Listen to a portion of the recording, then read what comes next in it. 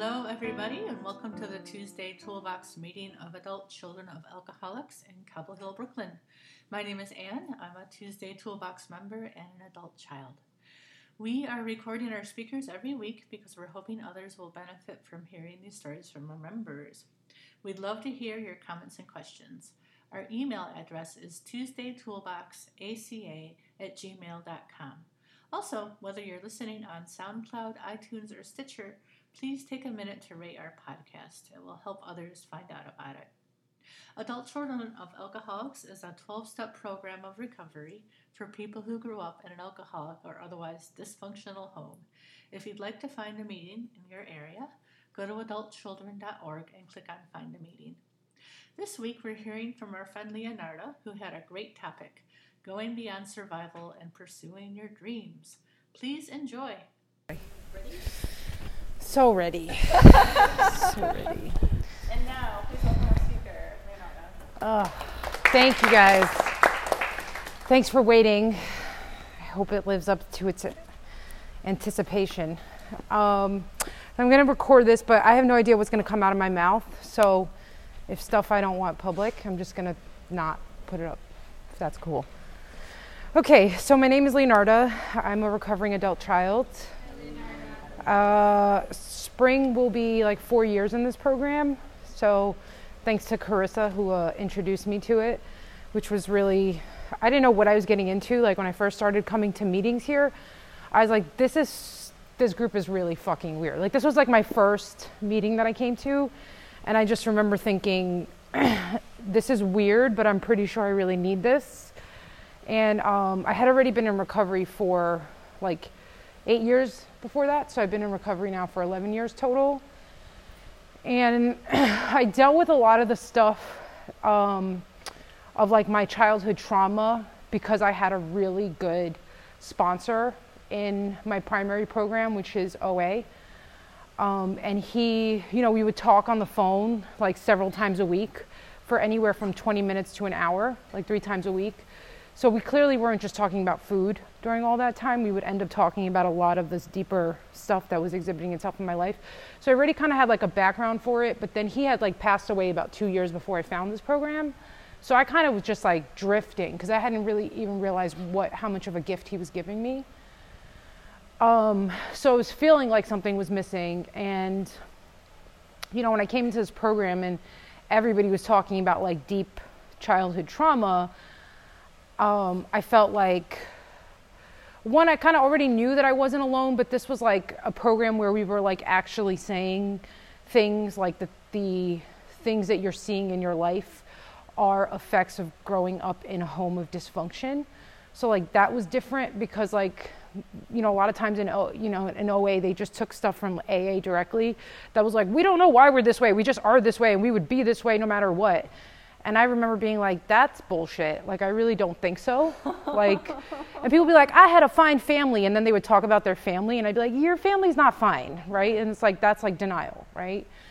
So, I came from a really abusive home. I've talked about that. It was abusive on many, many levels. My dad was pretty sure a rageaholic, sexaholic, food addict, and he was a narcissist. And his power went unchecked in the home because there was nobody there to check it. And he was separate from his community, so he could just do whatever he wanted. So we were all kind of just like items that could be disposed of anyway. Like that's how I kind of understand it. So I didn't label my home as abusive or toxic or any of that stuff until like several years into therapy. So like my therapist would say things like, that's abuse. And I would be shocked. I'd be like, what are you talking about? Like now the memory of not remembering that like not calling it abusive is so far away. But I say that like, because I would question for a really long time, like, was I abused? Was that really abuse? Am I making this up?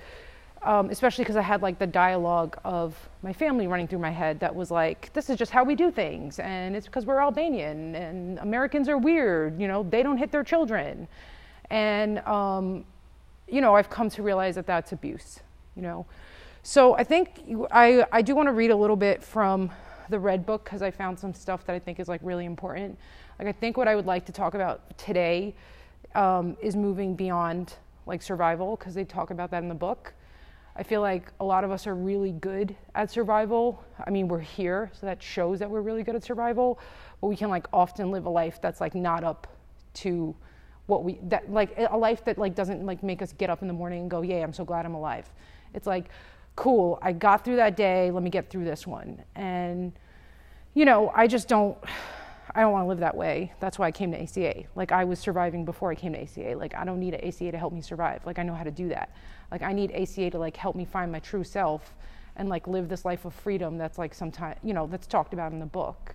So, you know, I highlighted a couple of things which are really appropriate for stuff that I'm dealing with right now in my life, and I will just share about it. So if anybody wants to follow along, it's on page 429 of the Red Book. They're talking about beyond survival. So in the second paragraph, they say, by moving beyond survival, we realize that lost dreams or wishes can reemerge. The return of dreams is a signal that we are continuing our separation from family work. We learned in chapter 2 that we had internalized many aspects of our parents' thinking and behaving. We had no real identity or dreams separate from them. Even if we had moved far away, our parents and their dysfunction still lived inside us. By working the ACA program, we began the process of externalizing our parents, so to speak. We are moving them out of our thinking and behaving so we can find our own identity. Through ACA, we get to say who we are instead of a dysfunctional relative saying who we are not. Okay, so, and then there's some more stuff I think you can look it up, but this sentence also struck me, which said, you know, adding dreams to our lives is a key spiritual element in maintaining emotional sobriety. Because like as a person who survived, like anything that's not crucial to survival is trivial in my evaluation. So it's like dreams, trivial. Love, trivial. Relationships, trivial. Fun, definitely trivial. And that's because like, you know, the survival mode of operating is the driving force. I mean, it had to be, otherwise I wouldn't have survived, you know. But the truth of the matter is like the only thing that really kind of kept me sane and got me out of that family was the fact that I had dreams. Like I had real substantial dreams from being a young kid that are still with me today and have like never lost. And they are the thing that drove me to get out and find my freedom. And they were the things that were being threatened most assuredly. So, you know, a lot of you guys know I'm an actress, but I'm also like primarily now a writer and a creator. And, you know, I was always very creative from a child. Like, you know, I'd come home from school and then I would write these stories, or I'd write songs. I'd like write love songs, and like my mother would find it and be like, who are you in love with? And it would be like, I don't know, I'm just writing songs, you know. And when I came to be like of age, like in high school, I really started to like pursue these dreams like pretty hard. You know, I like found acting classes, like I fundraised my own money, like I would organize like dances at talent shows, like I did like everything on my own because I had a feeling like I couldn't rely on my parents. And I didn't know yet to keep those dreams protected because, you know, I was like 15, and like sometimes I think back and I go, why didn't I know? And then I look at a common 15-year-old and I'm like, oh yeah, like that's what it looks like to be 15, not like my 34-year-old self in a 15-year-old body.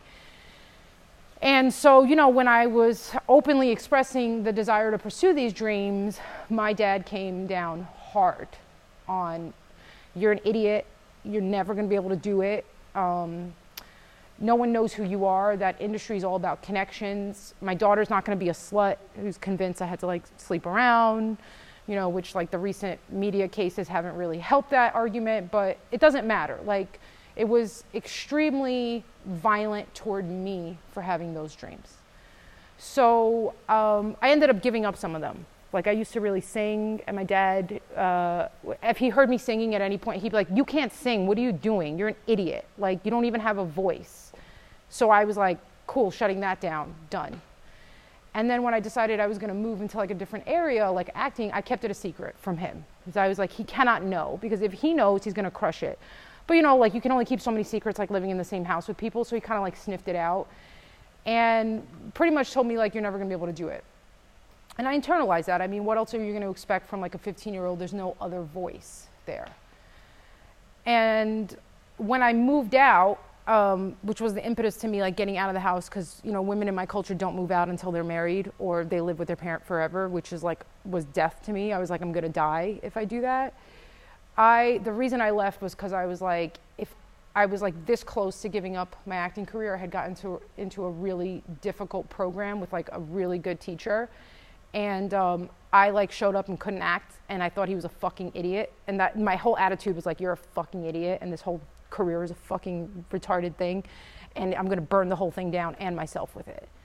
And like by the end of that class, like I broke down in tears and told him what was going on, and he was like, well, if you don't get out, you know, you're gonna die. And I was like, you're right. So within a few months of that, I like made plans and moved out, and I was like, you know what, I can't be here and pursue my dream. So I left, and that was like 12 years ago. So it's taken me like 12 years to be in a place where I can actually like create things. And I'm like gonna cry about it because I'm super emotional about the whole thing. But I have a premiere in like 2 days. And I was like freaking out today because it like, you know, it hit me. I've invited like 125 of like my closest people and like family that I've repaired relationships with. My dad's obviously not invited and never will be, and that's his loss. Like he'll never get to see my creative work because he's not a safe person, you know, and like I've created that kind of boundary for myself today. But today I was like freaking out, and I was like crawling around on the floor. I was crawling around on the floor with my boyfriend in there being dramatic, being like, why do I do this to myself? Why can't I just live a safe, comfortable life being an LSAT tutor? No one's ever going to criticize my LSAT lessons. And he was like, you know the answer to that. And it's like, yeah, I do know the answer to that, because whenever I do too much tutoring and I don't do any creative work, the first question that comes to my mind is, why am I alive? Why am I alive? This isn't what I'm supposed to be doing. Like, what's my purpose? And then reading this part of the book, you know, I need help integrating this. I don't fully believe that dreams are a key part of life. I don't, because I've been able to survive, quote unquote, survive without them. Until I remind myself, like, the only reason you were able to survive was because you had a dream that you were going after. So it's protection, it's safety, because, you know, what I have internalized is my dad's voice telling me, you're an idiot, you're never gonna do it, I don't know what you're thinking, you're not talented. No, and this is from a person who never saw any of my work, by the way, okay? So, but he knew, right? And that's kind of what narcissists do, right? They convince you with this kind of authority that they have no right saying.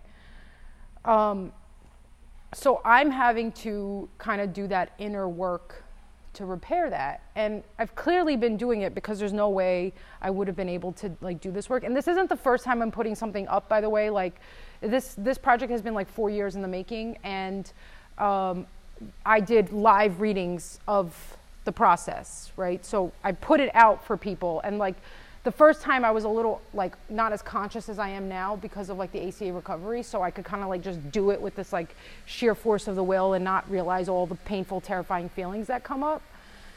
But by like, you know, being in this program and working, I really have worked my recovery around it, because, you know, I'll talk to even my ACA sponsor, and I'm waiting for him to tell me, yeah, you're right, this is like not the most essential item, so like why don't you just focus on your business and like put this down? And he doesn't say that ever at any point.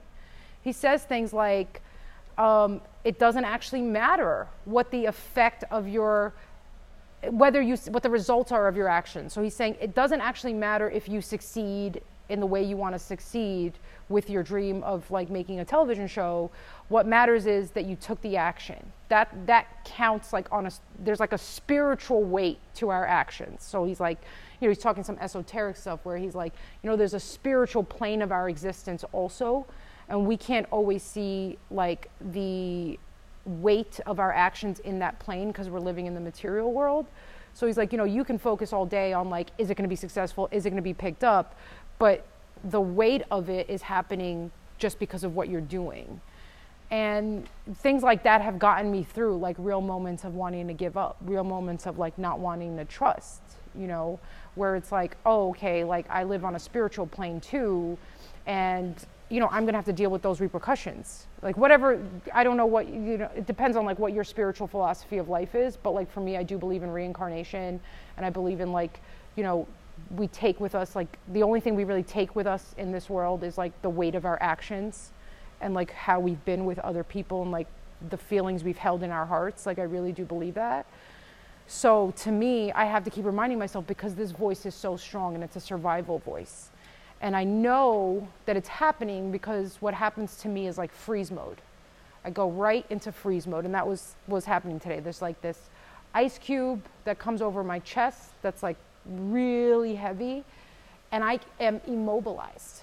And I can't feel any of my feelings, like I just can't do stuff, And it makes sense that this is coming up because this is like life-threatening, at least in my programming, right? Because in my programming, I am challenging the patriarch, who is extremely violent and extremely threatening, and being like, yeah, I'm going to do this thing you told me I couldn't do anyway. And my whole body is like, this is not how we learn to survive. Like this is dangerous. You're going to die. You're going to die, And so then my, survival mechanisms kick in. And for me, like the way to survive was to completely freeze, shut everything down. But I don't want to live that way. Like I'm 34, like I could potentially live like another 50 years. And do I want to keep living like that? I don't. I mean, I could potentially like live no more years, but generally speaking, I'm going to be on the hopeful side and think, it's going to be a long time. And I don't want to live with my father as my higher power, which is really what the battle is, right? It's like, I hear that there's like a loving higher power from these rooms who takes care of you and like, steers you towards like a beautiful life, which is completely different than what I grew up. And it's like, do I want to listen to that and give my life over to that? Or do I want to listen to the programming? And it's really, like, it sounds really simple, like, duh, option A, right? But the like, child inside, the body, all that stuff, it doesn't know that option A is real. Yeah. It's like, no, that's an illusion, and we all made that up to make ourselves feel good, and, like, cavemen made it up in cave times because they were alone, so they needed, like, this loving, like, I'll just get into, like, a real philosophical argument about why God is not real. And the only thing that kicks me out of that is like, okay, cool, then you're left with your father. And I'm like, oh yeah, no, I don't care. You can make up all the fairies you want. I'm going to believe in the fairies over him, because that is really grim. And if I had to live with only that perspective as possible, I would rather not live. And I mean that 100%. Mm-hmm. Like if the only way for me to live was according to my father's code of living, I would just be like done with it. I'd be done with it. And like, I don't want to end my life. Like I'm not, about that. So because I'm choosing to keep living, I have to choose a different philosophy of living. And I have to choose a different higher power. And I forget that I have to do that every single day. Like that, the whole thing in like AA where they talk about, we wake up with our sick thinking or whatever. Like I don't always believe that, because sometimes I don't like the really harsh language from that program. But I can believe it in this area, like the same way I guess that an alcoholic wakes up with the compulsion to drink every day. I think I wake up with the compulsion to stay safe and listen to my father every day, and I can do that, but it doesn't lead to a really good life. Mm-hmm. It doesn't lead to a life that people are happy about. And I will say that anytime I do pursue my dreams, it brings joy, like to me and to other people. And that to me is, telling. So I have to remind myself, like, there's a statement in here that says, like, oh, we have to remind ourselves that our higher power didn't bring us this far just to drop us now. And I've heard people say that, and I'm like, oh, you're assuming your higher power brought you anywhere. And like, and I'm like, oh, so you think you did this all by yourself? Like, you think you came out of your really dysfunctional home all by yourself? You think you made up the dream by yourself? Like, that's also a narrative. You don't know if that's true. Like, what if you had like a more empowering narrative? Like it was a dream that was given to you to like help you out. And that these impulses that you feel to go in pursuit of it are from a source greater than yourself and a benign, loving source that wants to lead you to the light. And the only way you can know that that's real is how do you feel when you do that versus how do you feel when you don't. And it's like, when I do that, I feel light. There is light, there's actual an image of lightness. And when I do the other thing, there's an image of gray and gloom and entrapment, you know. And I'm not the only one. So I know I'm not making it up, you know. So this event that I'm having on Thursday, you know, I wrote 5 half-hour comedy episodes. And I produced them with like the money that I saved up for my LSAT tutoring, right? And we shot it over the summer, and every single person who came on set had an uplifting experience. Like, people who just would stop by and visit and were like, wow, this seems fun. Like, I want to be a part of this, you know? And it was collaborative. Like, my loving parent was there and my creative inner child was there. And there was just like the only way I can describe it is like, picture a bunch of children like hanging around my apartment with like crayons and glitter and just like throwing everything everywhere and being like, woo, thanks for letting this come out. Like, that's what everybody was doing, you know, but like in a nice organized fashion where we have like a nice painting at the end, not like a glob of glue that you're like, that's great, thank you. You know, it was like, there was people's best selves were really coming out. And I'm like, you know, if the experience of doing that was like joyful, then I have to trust, you know, when I do like what I really care about, it doesn't just affect me positively, which even if it just affected me positively, I have to just say it out loud, that's enough. I tend to discredit like my own value because that's how I was brought up. But like, I am one person on this planet. So even if it just makes me a little bit more joyful, like that's like a little bit more joy for the planet. But then like, imagine if it makes like, you know, 20 more people joyful, and then each of those people affect people in their lives. Like, that's so much better than like, you know, when I show up to tutoring and I'm like, oh, another corporate lawyer maid. Like, that's kind of how I feel. But it's like a safety job, and I have to recognize it, because sometimes I do like feel like I just want to bury myself in here. And then I'm like, you can't. Like, you literally can't. But I'm terrified of the other side, you know. So, is anybody timing me? Is that my time? Was that? I feel like that's been enough time. Oh, man. Okay, so I'm going to stop talking, but thank you guys for letting me share. Thank you.